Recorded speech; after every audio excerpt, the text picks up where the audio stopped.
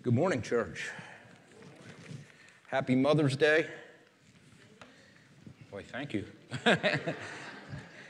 You know, in my family, when Julie and I first got married, I explained to her that in my family, Mother's Day was this annual opportunity for her to showcase all of her motherly talents, and that the tradition would be that she would get up in the morning, make us breakfast in bed, you know, maybe do the laundry, change the oil in the car, cut the lawn. She quickly saw through that and led me to repentance, and I'm happy to say that yesterday we had the opportunity to celebrate. I kind of had the chance to wine her and dine her. We showered her with gifts. And we ended the day with a trip to Hank's Custard. And if you haven't been there, that is absolutely matter of fact, you should go there today after all the other stuff. But I'm not preaching on Mother's Day. I just wanted to share that little, I don't know why I wanted to share that. But anyway,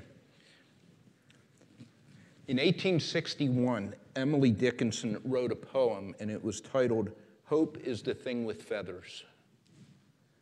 I've read that poem. I've read it several times, and I have to tell you, I still have no idea what that means. You know, the only thing that I could think of was maybe she had a parrot that was named Hope or something like that, because it made no sense to me. Then in 1975, Woody Allen authored a book that was called Without Feathers. And I have to admit, that kind of resonated with me. I understood where he was going. The point here is that this vague concept of hope is absolutely essential in hard times. And today my sermon is going to come from 1 Peter. And I've taken this is going to be a series, and the title of the series is Reason for Our Hope. And I have taken that title from a theme verse found in 1 Peter 3:15. And that verse reads as follows: "But sanctify the Lord God in your hearts, and always be ready to give a defense to anyone who asks you for the reason for the hope that is in you." This is a sermon that has taken me 30 years to finish, and I think you'll see why as I go on. I remember my advisor in seminary. He was a guy named Dr. Pierce, and he once said that he had never met a Christian in America who said that 1 Peter was their favorite book of the Bible. You know, he said that if you were to ask American Christians what their favorite book in the Bible was, they might say that, you know, I find great comfort in the Psalms, or I go to the Proverbs regularly for wisdom, or in the New Testament, you know, I love the Gospels, I love Luke or John, or my favorite book is Romans or Ephesians because of the depth and the clarity of the theology. But Dr. Pierce said that he had never met a Christian in America who said 1 Peter is my favorite book. But he also shared that often when he was teaching a seminary class with international students, and when he asked that question, many of them would say, you know, my favorite book of the Bible is 1 Peter. And when he asked why, the answer almost universally was because 1 Peter gives Christians in my country hope because so many of them are suffering. 1 Peter is all about finding hope in times of suffering. And that's why the title to this message today is Finding Hope in Times of Suffering. Let us bow our heads. Let's pray. Father, we live in wicked times. We live in this day and age when we see suffering all around us. We don't have to look far on our internet feeds. We don't have to open the paper and read very far before we read about senseless deaths in neighboring communities, oppression in foreign countries, war, strife. But yet, Lord, we know that you bring us hope, and we thank you, Lord, for doing that. So we pray today that as we look into this scripture, that you open our hearts, that you open our minds, and that it is your word that gives us this hope. Bless us, we pray. Father, I pray this in your name and for your glory, and in the name of your precious Son, Jesus. Amen. So our scripture today comes from 1 Peter chapter 1, verses 3 through 9. Dixie did a wonderful job reading that. In its original Greek, 1 Peter 1 3 through 9 is a massive run-on sentence. The way that Dixie should have done this was come on, take a deep breath and then just let it rip, you know? English teachers would pull their hair out over Peter's grammar. In fact, the run-on sentence actually goes on for 10 verses, from verse 3 to verse 12. And Peter tells the recipients of this letter in his day, and he speaks to us today, that the way you're going to thrive, the way that you're going to get through these crazy coronavirus, hyperinflation times, or whatever else life throws at you, is by holding on to your hope. So in 1 Peter 1:3, he writes, "Blessed be the God and the Father of our Lord Jesus Christ, who according to his abundant mercy has begotten us again to a living hope through the resurrection of Jesus Christ from the dead." Friends, we live in times where hope is a scarce commodity. You know, we are still struggling with this coronavirus and its various mutations. We are seeing a time of skyrocketing inflation where our paychecks don't go as far as they did just a couple of months ago. We are seeing this concept of reality challenged as our children are encouraged to choose their own genders. We are seeing our culture embrace anything that is anti-God. And we are seeing all types of fixes proposed for our various maladies and afflictions. We are seeing all types of experts with harebrained ideas coming forward peddling some new snake oil or miracle cure. And it never ceases to amaze me how many people seek out Oprah Winfrey for her sage wisdom on the gravest of issues. Have you noticed that? I mean, now in the midst of virtually any crisis, virtually any crisis, you're going to see these snake oil peddlers and these charlatans marketing remedies. You will also see those who have no idea how to fix these problems. So they do the next best thing. What they do is find someone to blame for the problem. Such is the nature of politics, right? And as if any of that stuff would inspire hope to those suffering. But listen, God has given us reason to have hope, even in the worst of times. And we're going to dive into the reasons why we should, have this hope. But before we do that, before we look at what hope actually is, I just want to take a few moments to show you what hope is not, okay? Hope is not empty hope. One of the things that the coronavirus has brought to the surface of the entire world's consciousness is our fear of death. Think about this. Why did we practice social distancing? Well, we practiced social distancing so that we wouldn't get sick and die, or, God forbid, that if one of us were to be a carrier and transmit the virus to someone else, that they wouldn't get sick and die. The point is that coronavirus has raised the world's consciousness of our universal fear of death. And it's such a common fear. In my role as a hospital chaplain, I frequently encounter people who have received a grim diagnosis. And I'm asked or called upon to counsel people who are told that your likelihood of survival really is not that great. And encountering these suffering people, these suffering patients and their families, I often find myself asking myself this question. When faced with the inevitability of dying, how do people outside of the Christian faith deal with their fear of death? To find the answer, I decided to go to the fount of all wisdom in the 21st century. Of course, I'm talking about Wikipedia, right? So from Wikipedia, I found this article on how to overcome the fear of death. And as I read the article, I thought, this is not particularly comforting. It doesn't give me much hope. So let me share how this article begins. You ready? You may want to write this down. Don't write this down. Understand that life is a cycle. People are born, people die, and more people are born. Don't fear that you're being singled out and that you have to fear death. So far, that's really helpful, isn't it? Right? Wikipedia is basically saying, don't take your death personally, okay? In other words, stuff happens. Deal with it. Now, here's another bit of the deep wisdom found in Wikipedia. Live life the way you're supposed to. Don't waste your time worrying about death.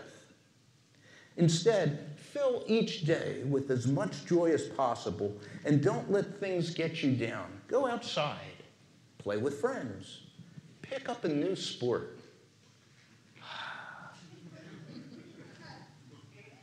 And when you think about it, that's not really all that helpful counsel if you're in a nursing home or a hospital. Go outside, take up a new sport.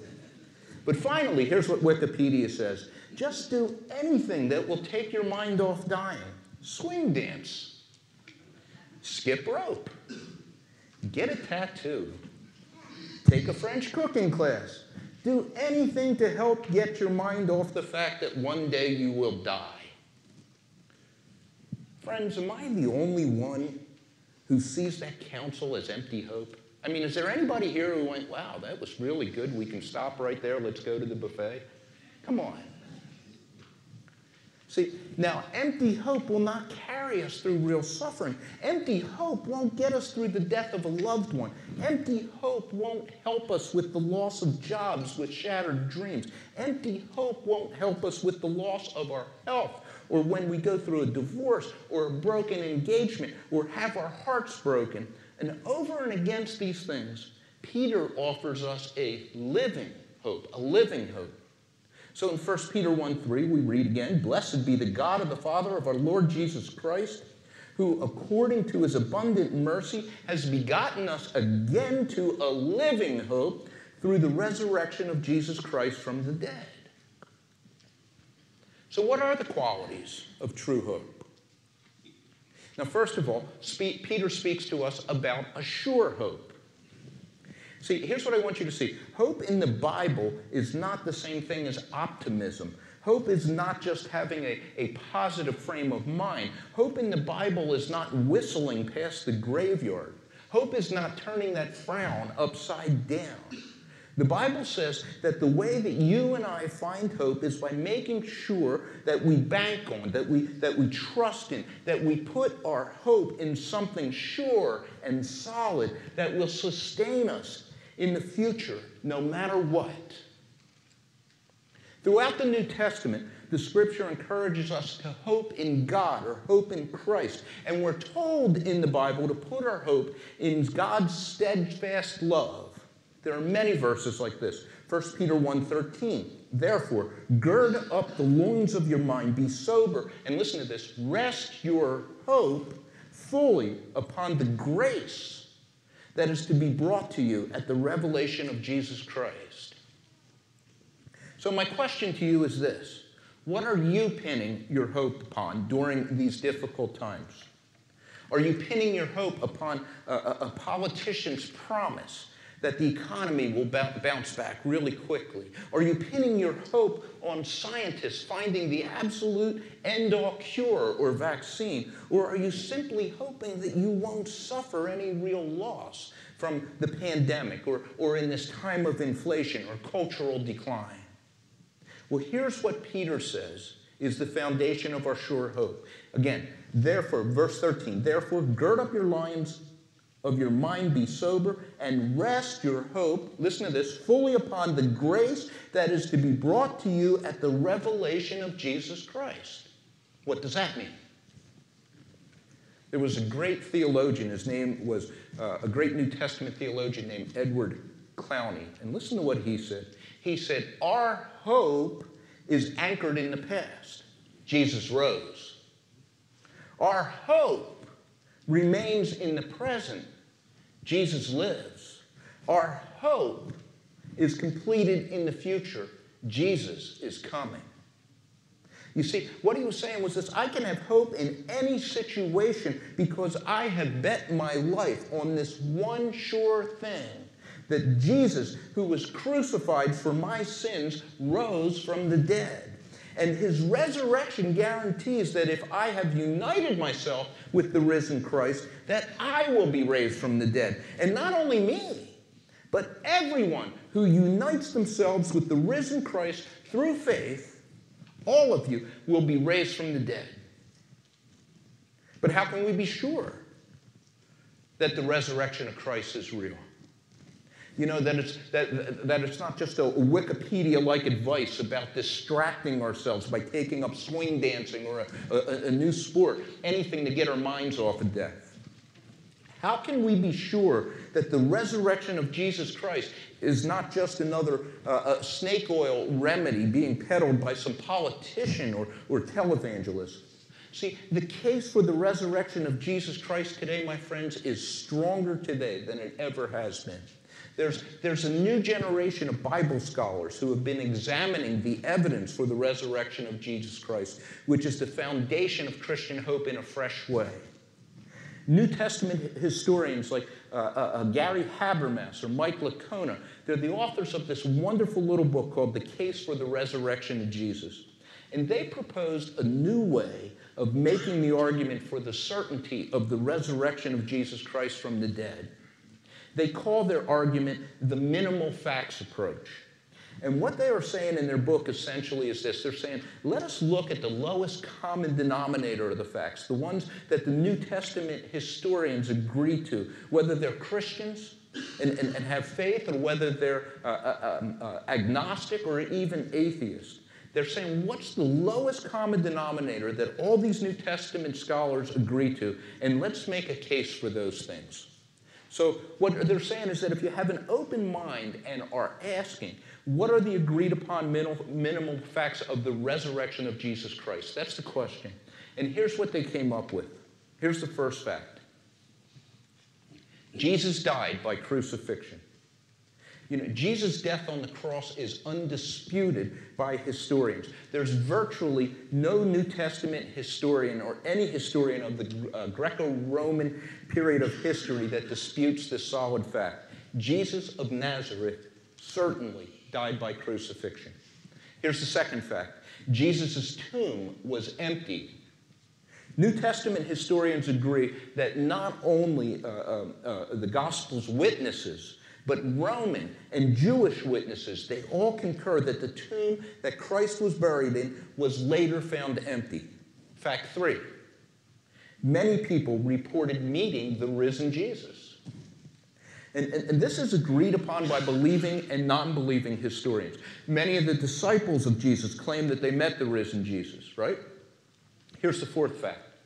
The early church grew explosively after Jesus was crucified.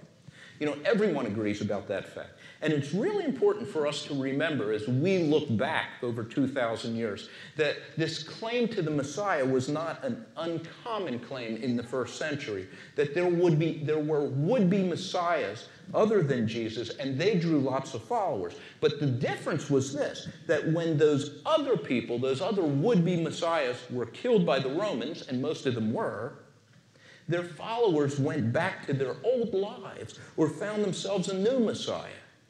What they did not do was immediately begin to proclaim that their Messiah had risen from the dead and that they had met with him. But Jesus' followers were absolutely unique. See, they went everywhere. After the death of the Messiah, they went everywhere proclaiming our Messiah died on a cross for the sins of the world, but God raised him from the dead. So let me just review these facts real quickly. Fact 1, Jesus died by crucifixion. Fact 2, Jesus' tomb was empty. Fact 3, people reported meeting the risen Christ. And fact 4, the Christian church grew explosively after Jesus was crucified. So Habermas and Licona, they argue convincingly in their book that there is no alternative theory that better accounts for these 4 facts than this one truth. Jesus Christ was raised from the dead. See, what we are pinning our hope on in the midst of these difficult times and any other threats to our way of living is a sure thing. It's a certain thing. It is the resurrection of Jesus Christ. You know, Christian hope is not just a sure hope, though. It's also a realistic hope, a realistic hope. 1 Peter 1:6, in this you greatly rejoice, though now for a little while, if need be, you have been grieved by various trials. What we find here is this. Peter is not a preacher of the prosperity gospel. He is not saying that if you have enough faith that the virus will not hurt you or your loved ones. That no one, in fact, there's no one in the New Testament who preaches a prosperity gospel. Here's what Peter is saying. He's saying you may be an atheist or an agnostic, a Muslim or a Jew. You may be a cradle Catholic who has always been in the Catholic Church. You may be what we call a C&E Christian. You only go to church on Christmas and Easter. Or you may be thoroughly devoted follower of Jesus Christ. Regardless of your belief, regardless of your behavior. You may be a beacon of integrity in the community, or you may be just a little bit shady. Regardless of your education or race or income or position in the church, you have to suffer all kinds of trials. There is no escape from suffering in this world. Yet, even in the face of suffering, Christian hope is a realistic hope. Let me show you what I mean. Anybody here remember James Stockdale? Nobody remembers James Stockdale? James Stockdale was a guy, he ran for vice president back in 1992 on the independent ticket with Ross Perot. And Stockdale had been a U.S. Navy vice admiral, and he was a POW in Vietnam for 7 years. In fact, he was the highest ranking U.S. naval officer that was held captive in Vietnam. And Stockdale is credited with something called the Stockdale Paradox. The Stockdale Paradox came from an interview in which Admiral Stockdale was asked if he could describe the characteristics of those who didn't make it out alive from the POW camps. Stockdale said it was really easy. He said that the ones who didn't survive the POW camps were the optimists. Does that strike anybody as odd? The reporter said to him, I don't understand. I thought optimism got us through hard times. But Stockdale answered, and he said, the optimists all thought, we're going to get out. We're going to be out by Christmas. And then Christmas would come and Christmas would go. And then they said, we're going to be home by Easter. And Easter would come and Easter would go. And then they'd say, we're going to be out by Thanksgiving. And then it would be Christmas again. And then they would die ultimately of a broken heart, of these failed expectations. And this is an example of the Stockdale Paradox. Simply stated, the Stockdale Paradox is this. You must never confuse faith that you will prevail in the end, which you can never afford to lose, with the discipline to confront the most brutal facts of your current reality, whatever they may be. Let me say that again. You must never confuse faith that you will prevail in the end, which you can never afford to lose, with the discipline to confront the most brutal facts of your current reality, whatever they might be. So, who will not do well in times of suffering? Well, the optimists. Those who believed this pandemic would be over if we just masked for 2 weeks, or those who were certain it would end by Easter, or this is all going to be over by April 30th. Everything will be normal by May 15th. We will definitely have our dream wedding in June. July 4th, we will celebrate the freedom from this virus. My business will reopen as strong as ever. Here's the point, friends. We Christians are not optimists. And we're not pessimists either. We're not running around saying that the sky is falling and there is no hope. We Christians consider the brutal facts as they are. We look at all of the unpleasantness squarely in the eye.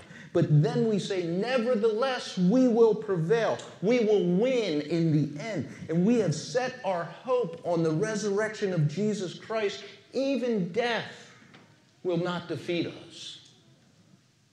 See, ultimately, though, the reason we Christians can find hope in a suffering world is because we have a glorious hope. 1 Peter 1:7 says that the genuineness of your faith, being much more precious than gold that perishes, though it is tested by fire, may be found to praise, honor, and glory at the revelation of Jesus Christ. See, our glorious hope is that those who have put our trust in the risen Christ will receive praise, glory, and honor when Jesus returns. One of my favorite Christian authors is C.S. Lewis. And he once wrote, he wrote a wonderful essay about 73 years ago called The Weight of Glory. And he talked about what it means that Christians will receive praise and glory and honor when we see Jesus. Here's what he says. He said, Jesus said, "No one can enter heaven except as a child, and nothing is so obvious in a child, not just in a conceited child, but in a good child, as its great and undisguised pleasure at being praised. Not only in a child either, but even in a dog or a horse. The most childlike pleasure is to be praised by someone superior to ourselves." See, we all desperately need to hear, "Well done, good and faithful servant," from our Creator. You know, our hope is not just that you and I will get a "well done" from Jesus Christ. Lewis goes on to say this: glory means brightness, splendor, luminosity. And we are going to shine like the sun. We do not merely want to see beauty. We want something else that can hardly be put into words, to be united with the beauty we see, to pass into it, to receive it into ourselves, to bathe in it, to become part of it. In other words, one day, the trials that we've experienced in this life will pass away. And we'll not only see God's glory, but his glory will shine on us and through us, and we will be filled with God's glory. Listen, friends, there will be dark times ahead of us, but those of you who have entrusted your lives to Christ will one day shine like the sun. We will prevail. We will win, and we will be filled with the glory of God. Let me end with this. You know, one does not appreciate hope and how essential hope is until they are without. I turned 29 in the Persian Gulf. I was the father of a 4-year-old who was 5,600 miles away. I was the commander of a transportation and logistics company. And I was well trained, and I was supported by the best army that the world had ever known. And I was proud. I was ready to do my duty, and I had no need for God. I was a self-made man.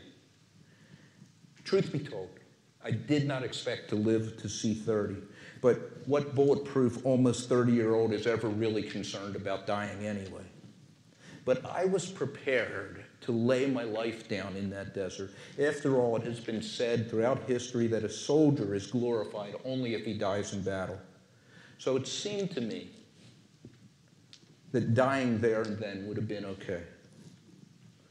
Now, it should be obvious I didn't die there. That's obvious. Joe, was that obvious to you? Thank you, Joe. But here's the thing. Others died as a result of me engaging with the enemy.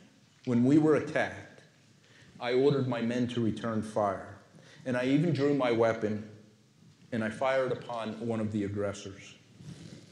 And we killed all of that small team that came against us that afternoon. And at the moment that should have been, as a soldier, should have been my greatest triumph, my victory, my proving myself under fire, my world crumbled. And I entered into a period of crushing depression and self-loathing that lasted for 5 years. See, I was lauded by my peers for winning a battle with the enemy, for protecting my troops under fire, and for successfully completing my mission. I even received a medal for valor. But inside, I came face to face with the reality that that battle could just as easily have gone the other way. That I could have just as easily been me and my team that lay dead on that God-forsaken desert highway. It seemed so arbitrary.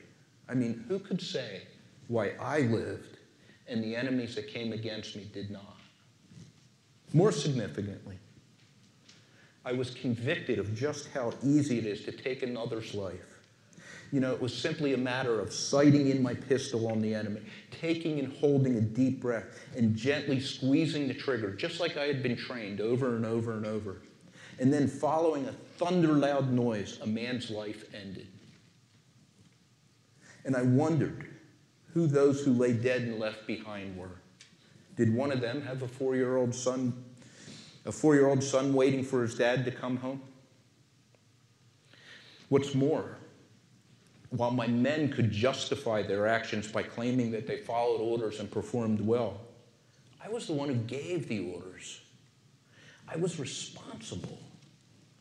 And because of the order that I gave, men that were just as certainly created by God as me died. I suffered what they called moral injury. I returned home to my wife and my family, and on the outside, life seemed to be going well. My career took off. I had 2 more beautiful children. But inside, I was a wreck. I felt guilt and self-loathing. I felt like I was a fraud. I felt like each day was just another absurdity, and that I should have died in that battle. I had no joy. I had no hope. You know, looking back, I can see that I self-sabotaged. I mean, no one else around me seemed to want to hold me responsible for the lives that I took. No one else thought that I needed to pay for the lives that were lost that day. So you know what I did? I began to punish myself. And I went through a number of jobs. I watched my marriage crumble. I had no God, and I had no hope. But through a series of strange events, let's call that God's providence, I heard the gospel preached. And I still remember, I can remember it as if it were yesterday. I remember being in a church and the pastor opening his Bible to Romans 8:1. Listen to this verse. He said, "There is therefore now no condemnation to those who are in Christ Jesus, who do not walk according to the flesh, but according to the Spirit." Friends, in that moment, I was introduced to Jesus. I mean, here's what I found. Here was the perfect Son of God who paid the price for what I owed and for what no one else demanded of me. And because he did, I was set free from the crushing guilt and the moral trauma that led me to live without hope for a better day and hope for redemption. What I heard was this: I was not condemned as long as I put my faith in Christ. And if I surrendered to him, I could be in Christ Jesus. I could be free. Because Christ died on that cross, I could stand in the presence of God, confident that he loved me, that he could love me even though I had taken a life of one of his creation, that I could be forgiven and loved. I could have hope for my future here in this life and for all of eternity. So friends, if you know Jesus as your Lord and Savior, then you can confidently look forward to that glorious day when you will stand before him and share his glory. But Christian, you have reason to hope even today.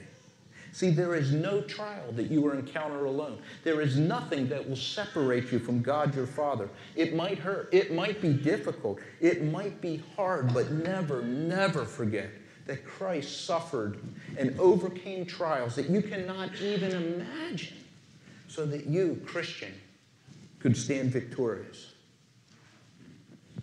Now, if you're not a Christian, if you have not encountered Jesus, let me offer this to you. You will suffer. You will someday find yourself standing without hope for anything better, either now or looking into eternity. You will be crushed if you try to stand alone. Do any of you who don't know Jesus as your Lord and Savior, do any of you who might be hearing my voice find yourself in that situation now? It doesn't have to be that way.